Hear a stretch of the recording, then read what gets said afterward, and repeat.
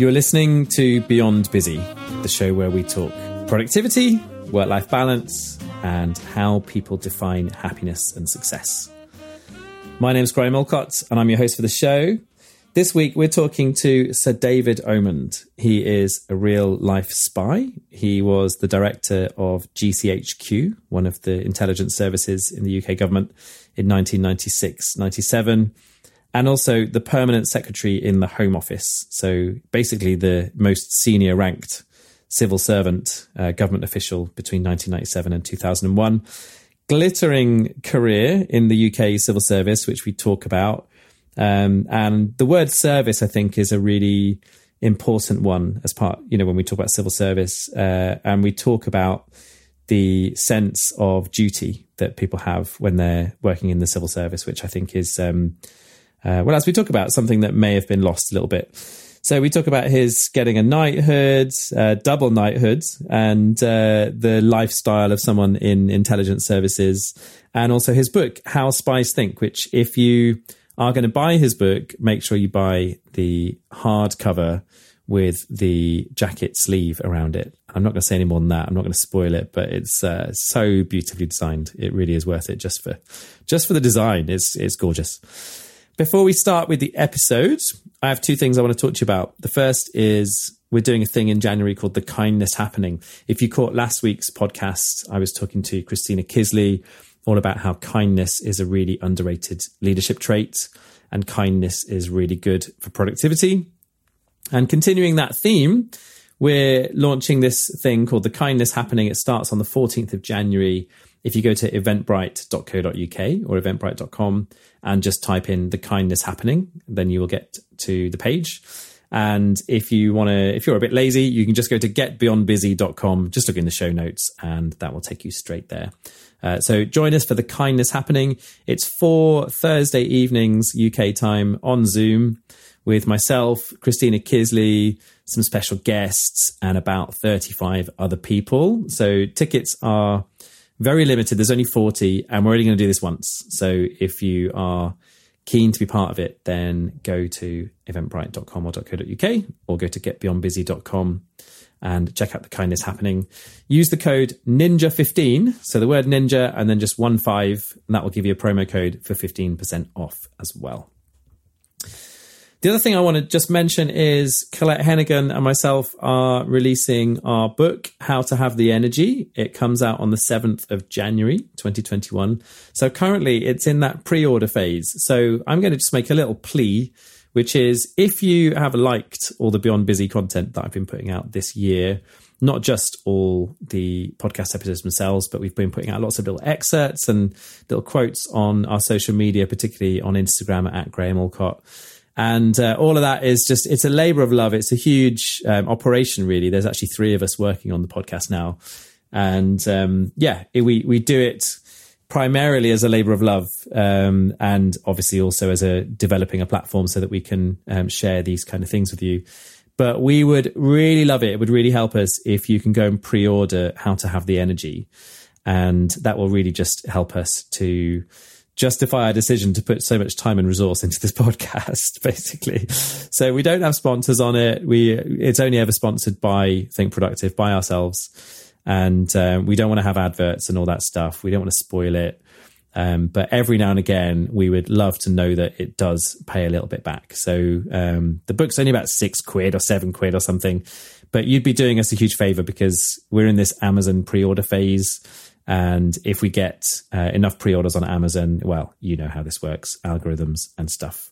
So go to Amazon, go and search for How to Have the Energy. We'll also put the link, obviously, in the show notes at getbeyondbusy.com.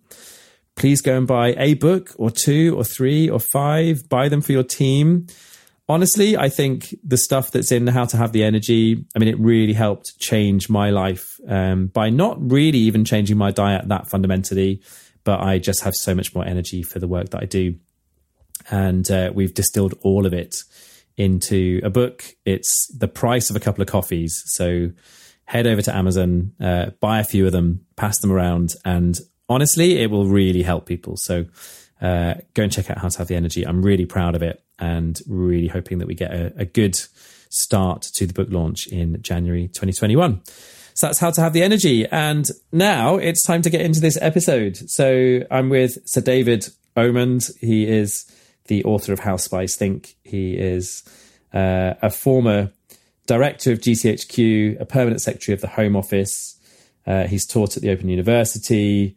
He, really just has had an incredible career and was fascinating to talk to.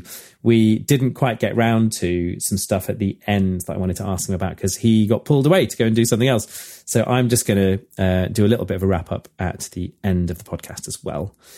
But let's get into it. Here's my conversation with Sir David Omand. I'm with Professor Sir David Omand. How are you doing? Very good this afternoon. And you were saying just before we hit record that you're not used to being talking in public about your work. So that's quite an interesting place to start. That's right. If you have a full career in the security and intelligence and defence world as a civil servant, you are expected to keep your head down, and it's for the politicians to do the speaking. And I agree with that. But I've been out of the business now for many years, and I've been teaching and writing, and I've got a visiting professorship at King's College. So I think it's perfectly fair now for me to come and talk about the book I've just written. I mean, presumably there are some things that for the rest of your life will be confidential and off limits there, and there are probably several grades of that. But is there a sort of general sense that the obligation for that on certain things diminishes over time? Just interested in how that works. How do you Mostly, I mean, you develop a self-censoring angel that sits on your shoulder and whispers in your ear when you've been enticed into saying more than you should. But the British community is now generally it's much more open than it used to be. We acknowledge the existence of intelligence agencies. The names of the heads of those agencies are public knowledge, and occasionally they appear on the media themselves. The details of their operations remain secret. And certainly in the case of human intelligence, it's secret forever. They really don't want that coming out. In other areas of intelligence, sort of assessments which are made by the Joint Intelligence Committee and so on, with the passage of time, those get released to the National Archives down at Kew, and you can go down there. It's free. You can go down and you can read your way through what did the Joint Intelligence Committee think about the early part of the Cold War, and it's all there. That's also one of my favourite. I don't watch a lot of news, but one of my favourite news stories of the year is always the story on about January the 1st or 2nd, which is where they release another year's worth of what were previously classified papers. And we're somewhere, are we like it towards the end of the Thatcher era in the way that's... Yes. I mean, formally, it was 30 years. But now, material does tend to get prized out by freedom of information requests, particularly in the United States. So very often a story of some past intelligence success or failure comes out, and it often comes out on the American side because we've been working with them, and they are rather more open. But in the end, if you think about the huge triumph that the Secret Service, MI6, managed with the recruitment of Oleg Gordievsky, you've got the wonderful Ben McIntyre now writing a book, The Spy and the Traitor. It's the best book I know on human agent recruitment, recounting in some considerable detail. Now, that is Margaret Thatcher's time. That's, we're now in 2020. Yeah. So time has passed and it's less sensitive, and his role has been made public.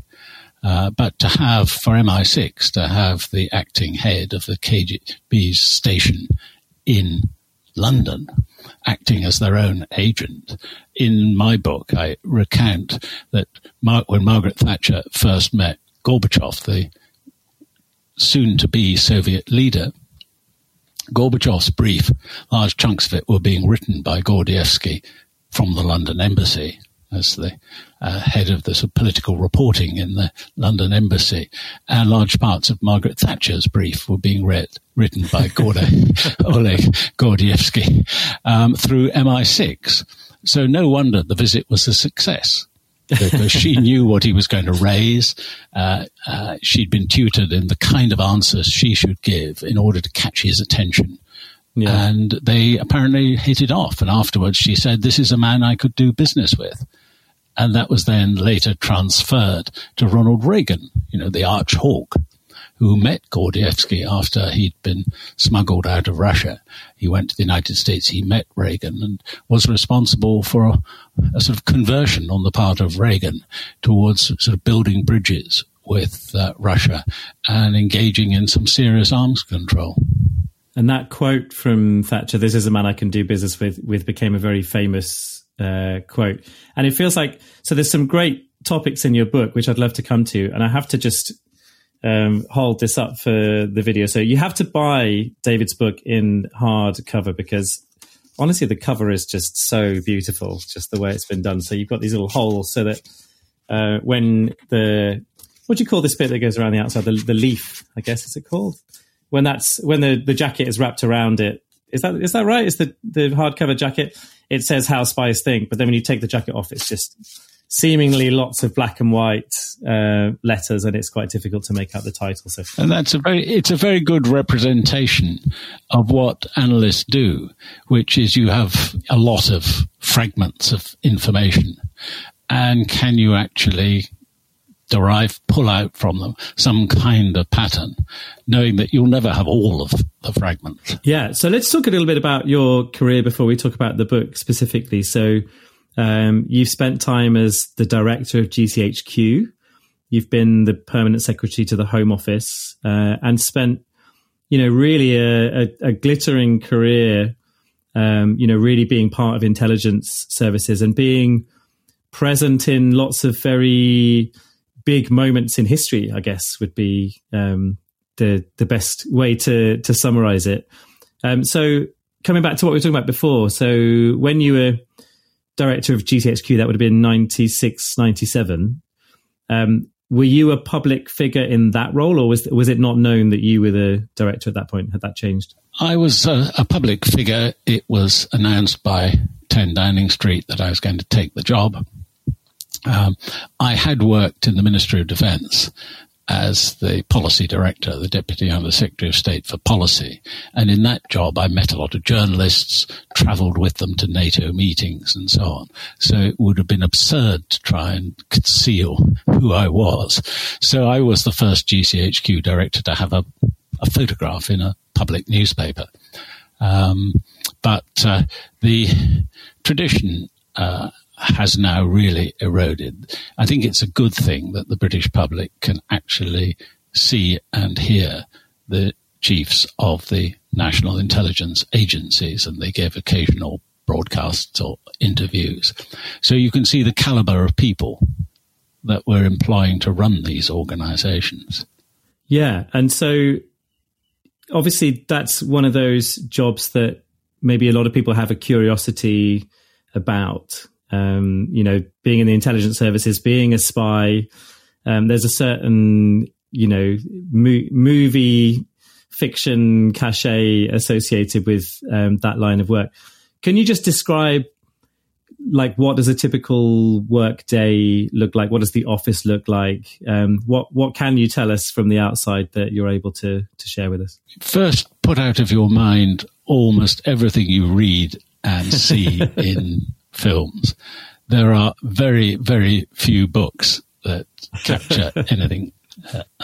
And, for good reason, because people who write novels, sometimes extremely good novels, they want them to be bought and read and to be entertaining. Just as an example, if you were to read the entire oeuvre of Ian Fleming, all the James Bond books, would you find an occasion in which he brought back secret intelligence? Right. He's not an intelligence officer. He's a kind of licensed hoodlum to go and sort out difficult people who are planning usually some absolutely fantastic plot against the globe. And he does so very successfully. And he is portrayed as being a member of MI6, and they're building features in James Bond movies. And it's all great fun. And I suspect there's part of that service that is rather proud that they have a global brand. But it's completely misleading, because can you imagine trying to recruit someone who will help you and provide information for you when they are under conditions of great secrecy in a hard country like Gordievsky in Russia, and there you are blowing things up, crashing helicopters, skiing down the mountain, turning up in 5-star hotels, announcing yourself by your real name. I don't think you would last a millisecond, but it's entertainment. And the truth is that it's mostly perspiration. It's mostly hard work. I have huge admiration for those who do it. I've been in the community, but, I did not spend my career standing on a street corner or in a seedy hotel somewhere on the other side of the world waiting for a contact to turn up.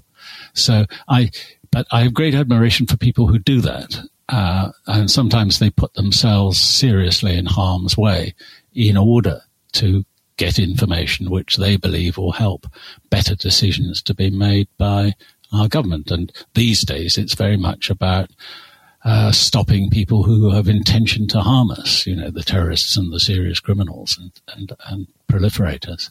And presumably, whether you're one of the people, hanging around on the street corner, or whether you're one of the people, sat in one of the offices, presumably your job is because it's about public service and because it's about reacting to events as they happen, that must have an impact on the work-life balance aspect of things. And the culture of it must be that if you need to work a very long week because something big's happening, then that's just an expectation. So is that something that you were aware of going into that line of work? Did you think there's going to be an element of service and kind of personal sacrifice to do a good job here? What you say is undoubtedly true of the intelligence services, but it's also true of the civil service more generally. Why does somebody join the civil service out of university, a fast streamer? They know that the career is going to involve, as you say, you have to do the job. And if that means working the weekend, you work the weekend. If that means coming home late at night. And I spent quite a lot of time in the Ministry of Defence working in private office. So I was working directly for the Secretaries of State for Defence, about 5 of them. And, if something blows up, you stay and you make sure the job gets done. And there's a wider sense of public service. When I left university, I could have been an academic. I decided the idea of public service, this is 1969, and the idea of public service, with the emphasis on the service to the public, was very strong amongst my contemporaries. I could have gone into industry, and industry is essential. And I sit on a board today and I watch how commercial companies operate and generate employment and generate wealth for the country. But there is something very special about public service. And as a nation, woe betide us if we lose that sense, because it's a huge national asset. You need to look around at where countries don't have that tradition to see how difficult it is to administer. The way you talk about it makes it sound like you think we have lost that, or lost it to some degree. I think we have. I mean, partly that's inevitable because the service, for various reasons, not least austerity, the service have been squeezed. Where there's sudden needs arise, you turn to the private sector, and the private sector has a big role in supporting the public sector. I'm not against that. But, in the end, the private sector, it's the bottom line. You have to persuade the investors in the company that you're still a company that's growing, that has a solid balance sheet, and so on. The motivations in the end of the public service official are different. It is that makes it sound rather romantic, but it is a reality. And I found when I was working in the Home Office, for example, which has some very difficult subjects to deal with, In my day, it was prisons, asylum, immigration, nationality issues, criminal justice issues. These are hard subjects. And the dedication that the individual officials put in to trying to get the right answer for the public, it's very different from the sort of considerations which you would give in a commercial environment. It feels also like the pressure of that over a long period of time must take its toll, particularly if it's a bit like within Westminster politics. It always feels like, okay, we'll get over this crisis and then it will calm down. And, my experience, I had some experience in the early part of my career working in a charity that led me to spend a lot of time in the Home Office, actually, not long after you'd left there. But, working for people like Hazel Blears and Charles Clarke and the like. And I found myself in the Home Office on the morning of 7/7. In fact, I left Whitechapel and was annoyed why I couldn't get on a train in Aldgate, and ended up getting a taxi there and had no idea what had happened on 7/7. But I got to know a few of the civil servants there, and it felt like they were constantly getting to what they thought was light at the end of the tunnel, and then it turned out that there was another big tunnel ahead of them, and they'd have to throw themselves down it for a while longer before they really got a break. Did you ever feel like you got to a point where you really hit a wall, and in terms of work-life balance and rest and overdoing it, you were struggling? It's certainly the case that excuse me, you have to put the hours in when it's necessary.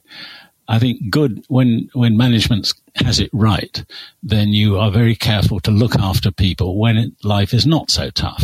And you try and give people a break to circulate them around different posts. I think this is well known. If you're an official and you're dealing with child abuse, then you really do not want that individual dealing with a subject like that for 12 years. Right. It's got to be long enough to build up the expertise to be able to work effectively with the police and the criminal justice system. But these things can enter the soul. And it's a problem you get with the police service as well, because if you're not careful, your officials are only seeing the dark side of human nature.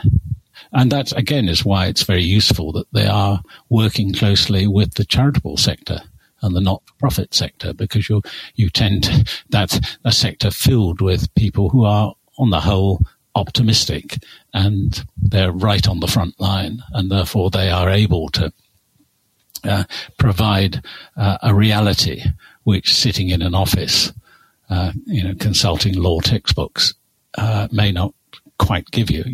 You mustn't be too detached. On the other hand, you can't become so emotionally involved that you then have difficulty working for, say, on a change of government. Yeah.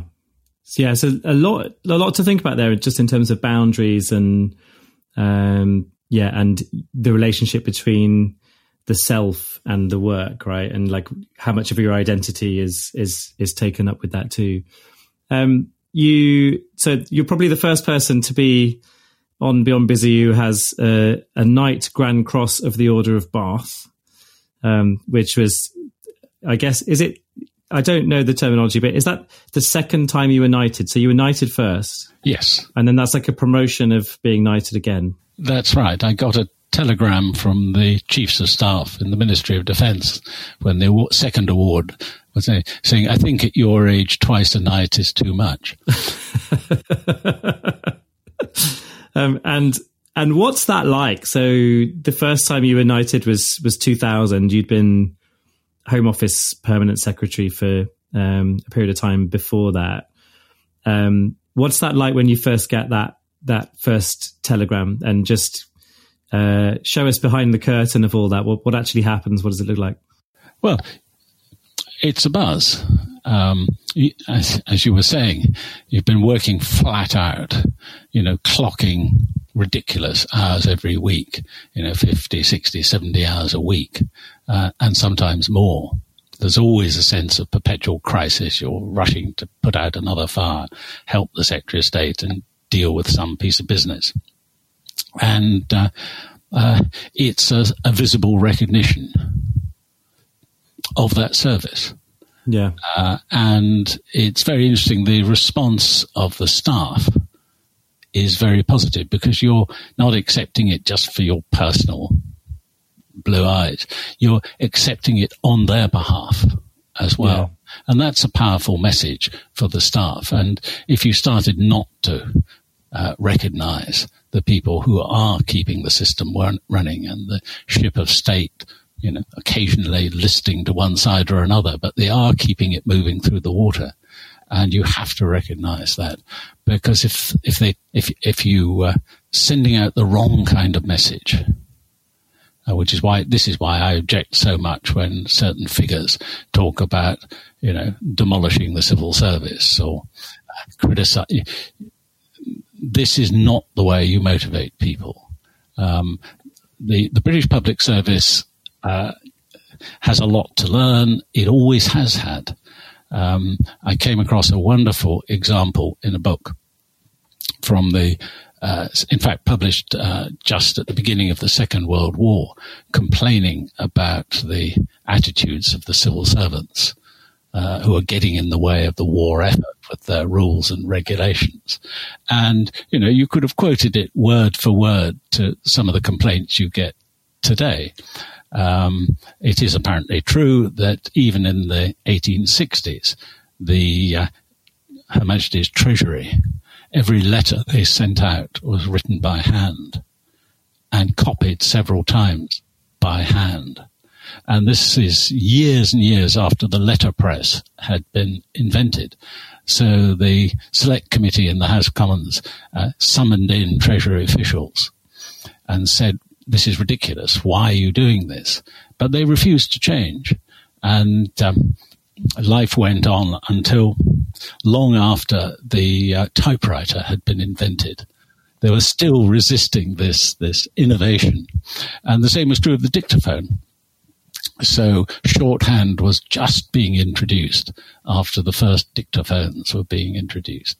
So, this is resistance to innovation. So I've got a lot of sympathy for those. Dominic Cummings is one obvious example, who feel very frustrated that sometimes you see innovation and it's not being pushed through. The contrary point of view, which you also have to hold in your mind, is if you want to motivate a lot of people to change their ways, sometimes quite uncomfortably, some of them may lose their jobs, they may have to retrain. If you want to push change through, you've got to have a convincing story as to why it's necessary for them to join in your crusade and change their ways. I mean, that takes me back to GCHQ in the late 1990s, when you could see the digital revolution approaching us from the west coast of America, all this new technology, and it was going to seriously put the office out of business. And so people had to change, and had to change very dramatically, and they did. But that was because there was a convincing narrative, as the rather terrible term people use. You've got to have a narrative. And that indeed, they did it. I used to say to them, your grandparents helped win the Second World War. Your parents helped win the Cold War. Now it's your turn. Are you going to give up? Or are you prepared to tackle these problems of terrorism and proliferation and serious criminality in the digital age? And they did it. And it's the one department staffed by civil servants that makes technology sing. You mentioned there the west coast of America and technology, and I wanted to talk at the end a bit more about some of that technology and some of the implications that has for, small concepts like truth and things like that. So let's come on to that. But let's talk before that about the book. So the book, as I mentioned, How Spies Think.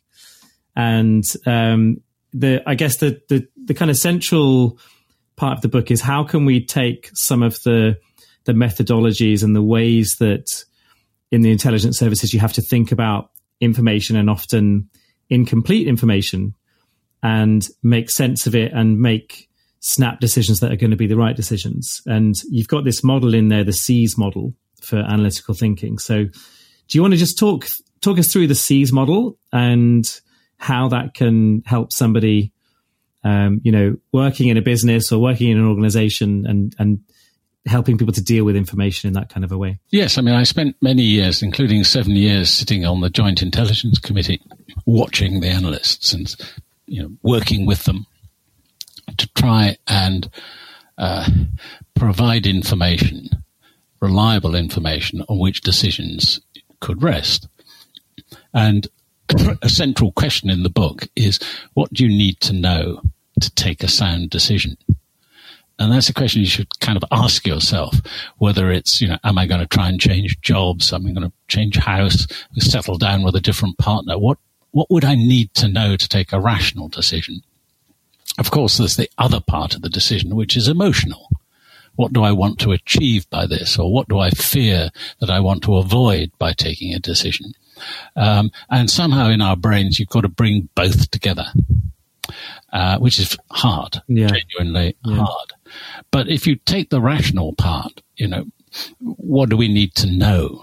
I've suggested that there are 4 outputs that the analytic process, whether it's you thinking in your head or whether it's a bunch of analysts sitting in the cabinet office, 4 outputs, and that together they form Spies, S-E-E-S, to make it easy to remember. And the first is situational awareness, which answers questions like what, when, and where. Good example at the moment is COVID-19. What is the infection rate? Where is it taking place? When was the last set of figures derived from? Do we have the information? And with the current arguments, clearly we don't have all the information that we need. And lesson number 1 is your knowledge of the world is always fragmentary, incomplete, and it's sometimes wrong. And that's true of all of us. You never have complete information. So, but you do need to start, if you can, with some pretty solidly grounded facts as to what is going on. I'm not pretending that's always easy, as we see with the COVID case.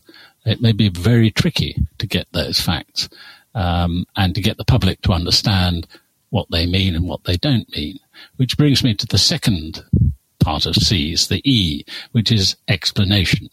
And this is answering questions that tend to start with why or how, because facts are dumb.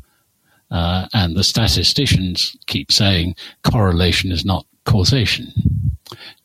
Just because you see what looks, is it a coincidence or is it part of some pattern? Is it coincidence that this is happening or are the Russians behind it?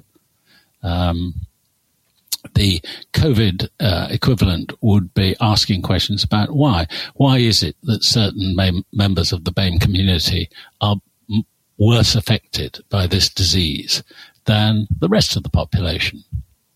And that's a why question. Why is that thing? You're trying to explain what is going on. And in the book, I think you talk about terrorism as an example at one point, and it's like these people are committing this terrorist offense, but then why are they doing that? Kind of understanding the motivations of those people and kind of getting in their heads is a big part of that as well, right? Every defense lawyer in a court case knows about that facts can be interpreted in different ways. So, fact, the fingerprints of the accused was found on a bottle thrown at the police. Court case results. Was it because he threw the bottle, or was it the mob rushing past his house picked the bottle out of his recycling bin? So 2 different explanations for the same fact. And whether it's intelligence analysts or whether it's the general population, you have to be able to explain what's going on. If you've got a good explanation, you can move on to the third stage, which is the second E, which is estimating how events might unfold.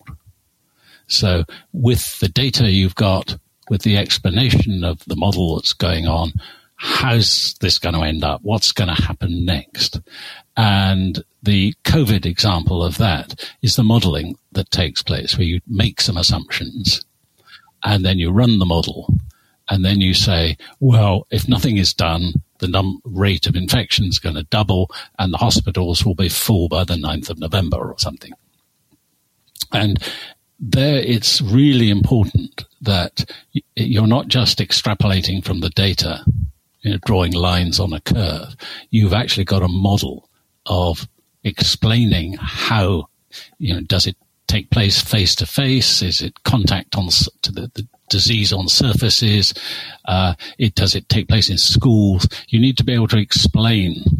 And then if you've got that decent explanation, you can then move on and you can start to predict. Intelligence analysts hate the word predict because nobody's got a crystal ball, and it gives a rather false impression that you're able to predict the future. You can't. Nobody can. But you can have a pretty good stab at running some models and giving an idea on certain assumptions. This is how it's likely to turn out. And then the final S in Spies is strategic notice, which is slightly different. And this is watching out that you don't get blindsided because you've been so focused on this one decision that you don't get hit on the back of the head with something entirely different or some development that you hadn't anticipated. And, we talk about COVID. It is extremely serious. But there are other things which can come and hit us. And we should be thinking about what kind of preparation should we make as a nation, what kind of investment, what kind of research should be conducted, so that when it happens, we're not so surprised by surprise itself, which is one of my other intelligence lessons, that if you invest in strategic notice, then you stand a good chance of being able to better deal with whatever comes and hits you because you've made preparations. The homely example of that is insurance. You insure your car. You hope you're not going to be in an accident, but you have strategic notice that there are some lunatics driving around the roads rather badly, particularly at the moment with COVID. It seems to have worsened our driving habits. And if you're in that kind of crash, you will be very glad you have insurance. And you certainly need a minimum of insurance to be legally safe. So that's a sort of homely example. But the example I put in the book, I don't know if you remember the event when the Icelandic volcano with the unpronounceable name blew its top, and the whole of Europe's the atmosphere was filled with this fine ash. And nobody knew what was safe for a jetliner to fly through. So the air traffic authorities wisely applied the precautionary principle and shut everything down. And if you shut down European aviation, they discovered, you shut down most of global aviation because of the number of flights that go over Europe. So nobody was allowed to fly. And for a week, there was complete chaos. People were grounded, school parties couldn't get back home for the start of the term. There were people dumped in airports when planes landed at emergency landings who didn't have visas for those countries and therefore weren't allowed to leave the airport, for days. I mean, it was chaotic. And we now know that the Icelandic authorities had been pleading, saying, here's strategic notice. We don't know when, but one of these volcanoes will blow its top. Yeah. Why don't you do the research now as to... So, in fact, the aircraft engine manufacturers flew some flights. They discovered it was safe. Aviation reopened. But that was about £1 billion pounds worth of cost and a week of utter misery for passengers, which could have been avoided by taking heed of strategic notice. And there are lots of other things out there that we ought to be thinking about, not least because of global warming.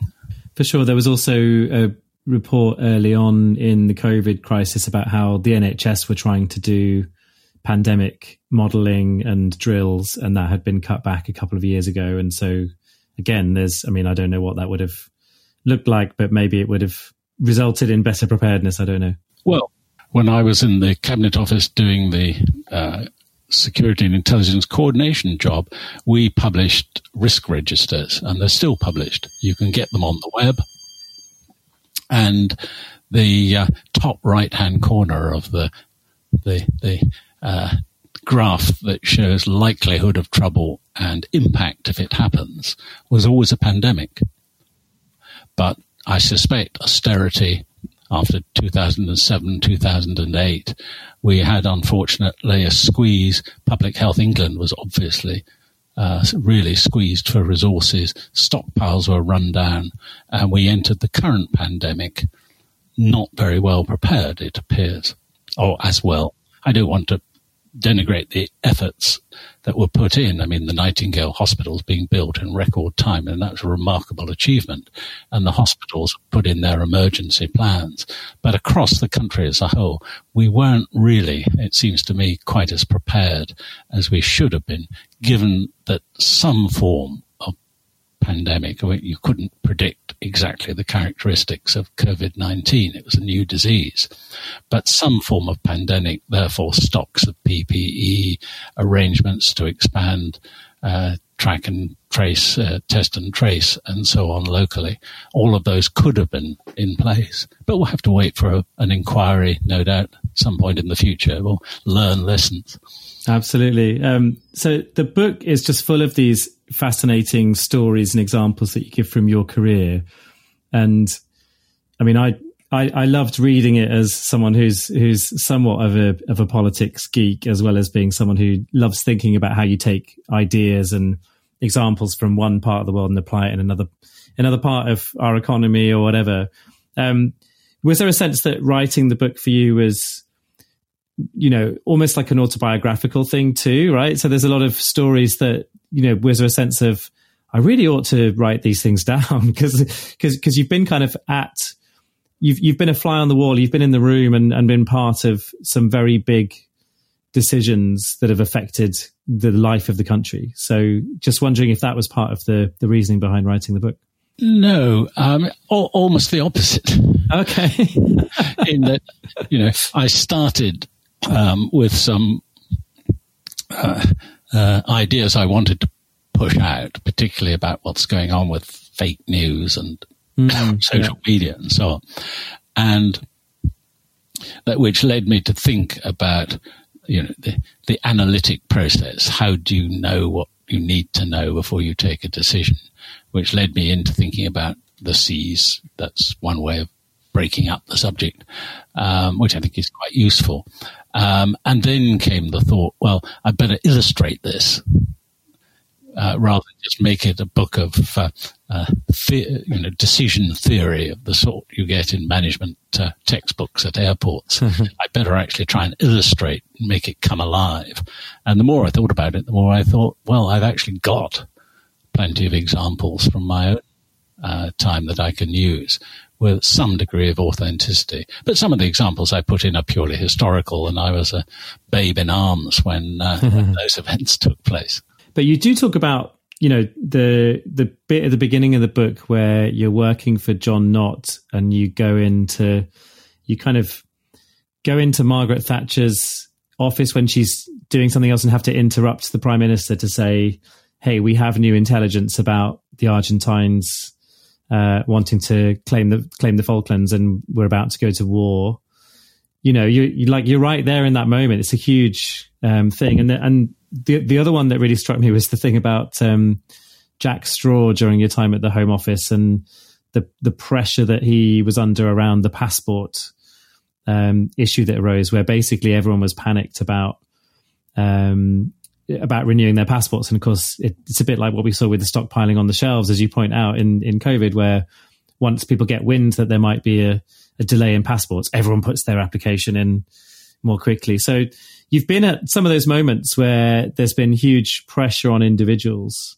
So yeah, are there any others that, because you wrote the book that way around, you didn't mention in the book, but might be worth telling the tale here in terms of just being at some of those important moments? I'm not going to tell you. If I have any such, I'll save them up for the next book. Save them up for the next book. No, a career such as the one I've had in the sort of defense world and security and intelligence world, you're privileged to be, part of major events, albeit sometimes as a fairly junior spectator early in my career, but nonetheless, you're there. I mean, I genuinely will not forget that afternoon in the House of Commons on the 31st of March 1982, working with John Lott on a speech on something entirely different. It was the British acquisition of Trident D5 missiles for our nuclear deterrent, and working away on how to explain this in his speech to the House of Commons. And this runner arrives, from Whitehall with a locked pouch containing GCHQ intercepts. And the moment he took them out of the pouch, I knew what they were because I'd started my career down there, and I knew how to read these things. And what they showed, without any shadow of doubt, really, was that the Argentine junta had set an invasion fleet to sea, that by the end of the week they were going to be at the Falklands, at Port Stanley, the capital of the Falklands, that they'd had a submarine conducting a covert reconnaissance of the beach. So all the signals pointed, and John and I just looked at each other and sort of said, we better find the Prime Minister, because we knew this is going to rock the government, quite apart from the loss of the Falkland Islands themselves. This would put in serious jeopardy the continuation of the government because of the reaction. And so we rushed down the corridor and we burst in on her and we showed her the intercepts. And I recount this in the book. Her first reaction was actually to ring President Reagan and get him to ring the junta and say, don't be so silly, call this off. Because only Reagan, the American power, could persuade this junta to stop. We didn't have the force in the South Atlantic that could stop them. There was nothing we could do. It's too far away. And the junta refused to accept Reagan's telephone call. The White House kept ringing and they kept putting it off because they knew they would probably have their arm twisted behind their back and they would have to call it off. So it happened. But because of the GCHQ advance warning, albeit only of a few days, that enabled the Prime Minister to agree to the sending of a task force to the South Atlantic, which could be announced on the Saturday immediately after the invasion. So it looked positive. It looked like, yes, this is a terrible, terrible shame for the United Kingdom. This junta, this neo-fascist junta has invaded the Falkland Islands, British territory, but we're going to get them back. We're sending a task force. And if she'd just woken up to the news on the Today programme, I think the reaction of her own backbenchers would have been very severe. As it was, Lord Carrington, the Foreign Secretary, felt he really had to resign because he'd lost the confidence of his own backbenchers. And in some of those moments, what did you learn about pressure and how human beings react under really severe pressure like that? It's difficult to generalize. You can, I think, certainly if I was talking about officials, you could broadly put them into the category of those who really flinch, who really, it's not what they do. They don't like so they kind of withdraw into themselves. And those who kind of expand and, their underlying natural sort of human talents come out very prominently. So some people are good in that kind of crisis. Doesn't necessarily mean they're going to take good decisions, but they're on top of the situation. They know they have to show leadership. Yeah. And some people, it's just not what they do. They're They're much better taking longer-term decisions, looking at all the evidence, weighing it up, being very careful.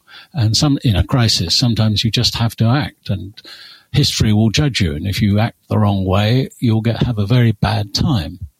But you've got to act, and it's not acting has a very heavy price. Again, there are COVID lessons, no doubt, to be learned in future about that. What was the moment that you felt most under pressure in your own career? Oh, goodness. It probably was, the pressure during the Falklands. The early part of the Falklands campaign was very intense. All our preparations, all our war planning and gaming and taking part in exercise had all been a NATO crisis, with the United States as our principal ally, working together with our partners and German partners and so on. Whereas this was a national crisis, and we hadn't really any experience of dealing with something where we were completely on our own. And a lot had to be improvised, a lot had to be made up on the spot. Afterwards, looking back on it, of course, we discovered that there'd been so much innovation. And I sent out a minute on the Secretary of State's behalf to the Ministry of Defence, basically saying winning the war comes first. Recording the details and counting the cost will come afterwards. So report what you've had to do and how much you've had to spend, but don't wait. Get on with it. And afterwards, when, it was examined by the internal auditors and so on, mostly we got better value for money because decisions were made more quickly. I suppose we also have to talk about terrorism and Iraq and that part of your career too. So you were involved in, you wrote the contest strategy, which has become the strategy for counterterrorism, still in use today. Yes. Right, 20 or so years later. I started this in about September, October 2002, when I took up office. This was a new post that was created that I took over as Security Intelligence Coordinator. So we started work on it, and eventually I presented it to the Cabinet. And they accepted it. And the contest strategy had there's a lot of discussion about what as a nation are we trying to achieve here? What is the strategic goal of having a counterterrorism strategy? I mean, it was obviously reducing the risk from terrorism, but by how much? And we came up with this formulation to reduce the risk from terrorism so that people can go about their normal business freely and with confidence. It's so you're not setting out to say we're going to destroy Al-Qaeda. We're not setting out to say we will have zero risk of terrorism, because you probably wouldn't want to live in a society with that level of surveillance. Yeah. But we're saying what the key test is to deny the terrorists what they're most seeking. They want to put us in fear. They want to put the public in fear, so the public will put pressure on governments, withdraw from the Middle East, for example. If normal life is continuing, we're winning and they're losing by definition. So can you keep normal life going? And then we added those two riders, freely and with confidence. Freely meaning you haven't succeeded if you brought the terrorist risk down, but you've had to sacrifice our freedoms and liberties in the process. And with confidence, meaning, does the public feel confident? Do they use the London Underground? Do they get up in the morning, use public transport? Do foreign visitors arrive? Do people use civilian airliners? Is there inward investment in the country? And so on. These are all indicators that we are prevailing as a normal society. Then you have the disturbance of a real event, a terrorist event. And how quickly can you bounce back into that state of normality. And then we had to operationalize that aim. So we turned it into 4 programs, the famous Pursue and Prevent and Protect and Prepare, where you could have lists of things that government could do, local government could do, the charitable sector could do. Everyone had a part to play. And in that way, you sort of push it along. It was very different from the United States objective, which was to destroy Al-Qaeda by any means. And this idea of, for example, when you come to protect against terrorist attack, can you do so in ways that don't put the public in fear? So the less barbed wire, armed police officers, barriers, all the rest of it.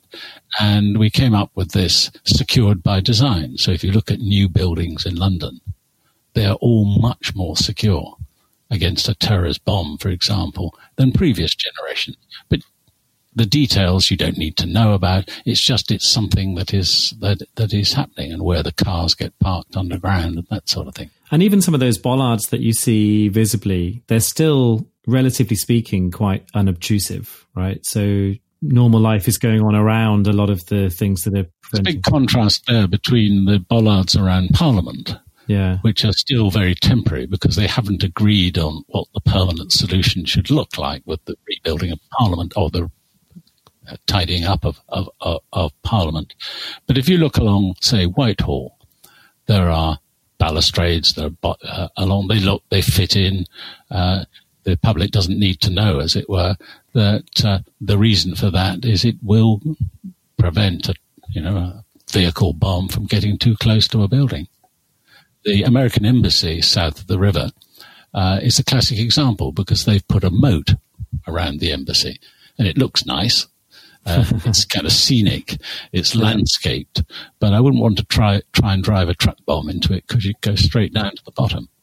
A couple of things I want to talk about before we finish, and I do want to get on and talk about some of the contemporary issues around information and disinformation and so on. Just before we leave the terrorism and that sort of phase around sort of post 9/11, so you gave evidence to the Iraq inquiry, and you talk in the book quite a lot about how the Spies model applies to Iraq and some of the things that, some of the big issues, around getting the right kind of intelligence for Iraq. What's your reflection looking back on that period now in terms of how the intelligence services dealt with all the issues around Iraq? I think it falls into three buckets. One, situational awareness.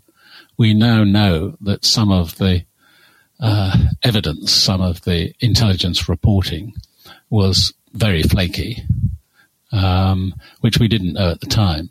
And some of it on biological warfare was actually a fabrication, which was fed into the American system. And from there, it got into the British system from an Iraqi defector in Germany. And the German service debriefed him, produced all these reports about mobile biological warfare trailers and so on, which Colin Powell used in his presentation to the United Nations to justify the war. And after the war, the journalist tracked this guy down, and he said, I made it up. He was a chemical engineer. He had worked on biological warfare programs when Saddam had them. So he had all the technical knowledge to say this is still continuing. And that led the intelligence community quite seriously astray. So there was situational awareness problems. There were also explanation problems in that quite a lot of what was seen was written off as this is Saddam's deception program. And including when he maintained, of course, that he'd given up these programs. They said, well, he would say that, wouldn't he? And there was quite a lot of overinterpretation of what evidence there was.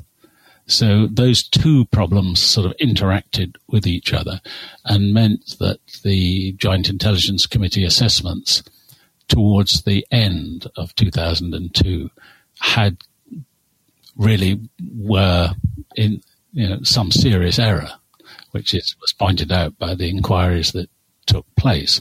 Up to about the middle of 2002, they were pretty good, actually. But they got hardened up as some of this evidence, so-called evidence, came in. And then the third issue was, how do you explain all that to the public? And that's where perhaps this wasn't really this is the dossier that was produced and so on, where more care should have been taken, and we should have spotted that we should have made much more of the rule number one of intelligence. The lesson of intelligence, is fragmentary, it's incomplete, and it's sometimes wrong. And the way it was presented was with a certainty which really was probably more than it should have been ascribed to it. Do you feel like those lessons have been learnt, or do you feel like it's actually quite a long time ago now as well, isn't it? So do you how do those lessons stay learnt rather than fading into the background? You have to keep refreshing them. There's a College of Intelligence Analysis. So the young analysts get trained and they get talked to by people like me, and you kind of try and keep these lessons alive. But different mistakes will be made.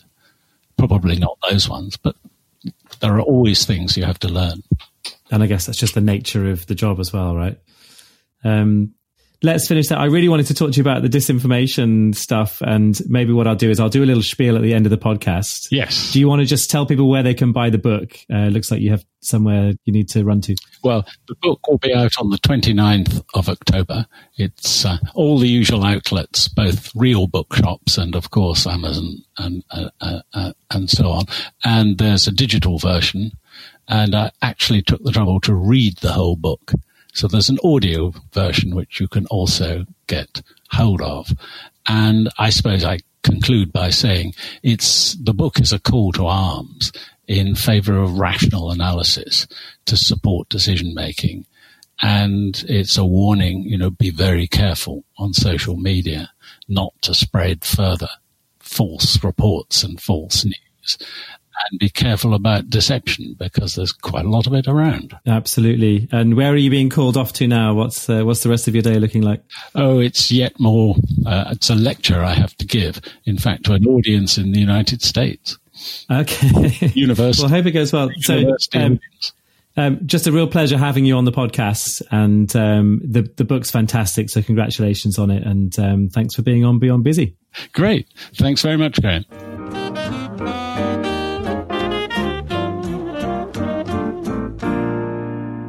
So as you heard there at the end, David was pulled away to get ready for another engagement at quite sort of short notice. And it was a surprise to both of us. And there was about 5 minutes of stuff that I wanted to talk about from his book, which I really loved. And it was the final bit I was going to ask him about at the end, because it really sort of wrapped it all up. And we just kind of didn't get around to it because of that.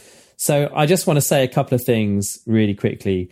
The end of David's book is fascinating and talks about disinformation and what that means for democracy.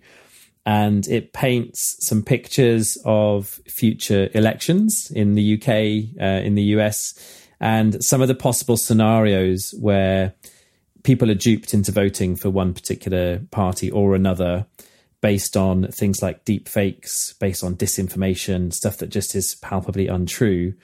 And, once everyone puts their cross in the ballot box, then it's too late, right? So, yeah, you might have been duped by something, on a Wednesday. But if you voted on the Thursday, it doesn't matter if you find out by the Saturday that it was all fake and wrong. It's too late. You've made your choice. That's how democracy works. So it feels like we've got this 24-hour, very dynamic media culture that is capable of all kinds of things, including being manipulated from all kinds of different angles. Russia, obviously, being a really obvious one, but so many different places can manipulate information. And at the same time, we have an electoral system which is really still quite Victorian, in terms of walking into a ballot box and picking up a pencil and writing writing a cross against the person that you want to vote for. And so kind of feels like that is a little bit of a weakness, the fact that our voting systems are so driven by it being, basically one day every 4 or 5 years decides the direction of the country. So I just think there's something really important at stake here. And, well, there's something fundamental at stake here. And one of the things that I think we need to really think more about and push out is the idea of critical thinking. I think this has been something that through the COVID period has really come to light. You would have thought that a pandemic would be the event that shut up the anti-vaxxer movement forever. And actually early on in the pandemic, I remember seeing someone saying anti-vaxxers getting a brief glimpse of a vaccine-free world. And I thought, yeah, I mean, this should be the end to that argument, right? And actually, of course, we all know it's done the opposite. So I think there's definitely, we definitely need to really think about how people view objective truth. We really need to establish some trusted mechanisms around a shared view of what truth is or what truths are. And I think critical thinking is something that we really need to engage with as a skill and as a topic much, much more. Over the years, I've always been really annoyed as someone who did media studies A-level at hearing politicians, actually of all, shapes and sizes, but particularly conservative politicians, really disparaging the topic of media studies and calling it a Mickey Mouse A-level and things like that. And my theory is that people feel quite threatened by media studies. And it's the same reason why people tend to do down the humanities and particularly history, is because those are the subjects, history and media studies really are the two academic subjects that really teach us some of these critical thinking skills and to really analyze why is a certain organization behind a certain point of view. Why is that newspaper pushing that particular narrative? Why do those people care that's the control of the narrative? And so I think we really need to get much more savvy around this.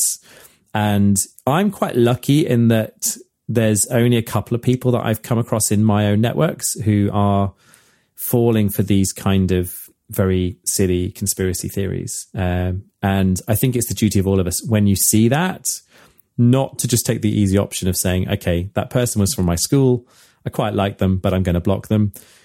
It's really important to try and engage in those conversations and really, lay out a bit of a challenge. I actually had a situation a little while ago where I said, really? I mean, I agree with you about 90% of what you're saying, but that part of what you're saying is ridiculous. And the reason I was doing that was to really just quash any influence of those kind of conspiracy theories, and just to make the point that, okay, so even if I'm on your side, even if I agree with you about so many things that the government is doing wrong, then, actually that is something that we just have to say is just palpably untrue. Even if you might want it to be true emotionally, it's untrue. So I think that it's just really important for us to have those conversations. And I think it's all of our duties to protect the idea of objective truth. And of course, the idea of free speech, so that we can really dissect the ideas.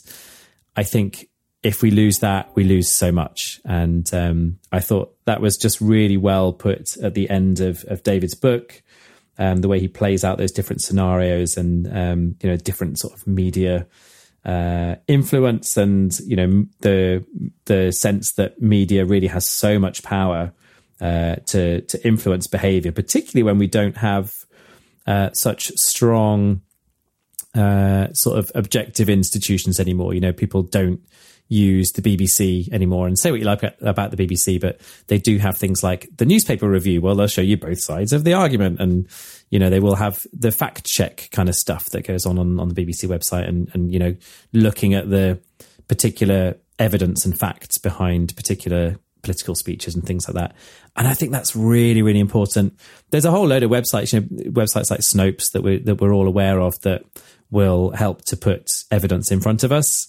But I think we really need to defend the idea of objective truth and, really help people to think critically. And I think as we go through the next couple of decades, if we don't have that as a fundamental part of the education system, we're going to be in real trouble. So it's a lot at stake. And I just thought it was a point really well made in David's book, and one that I really wanted to wrap up and make on his behalf, because we went out of time.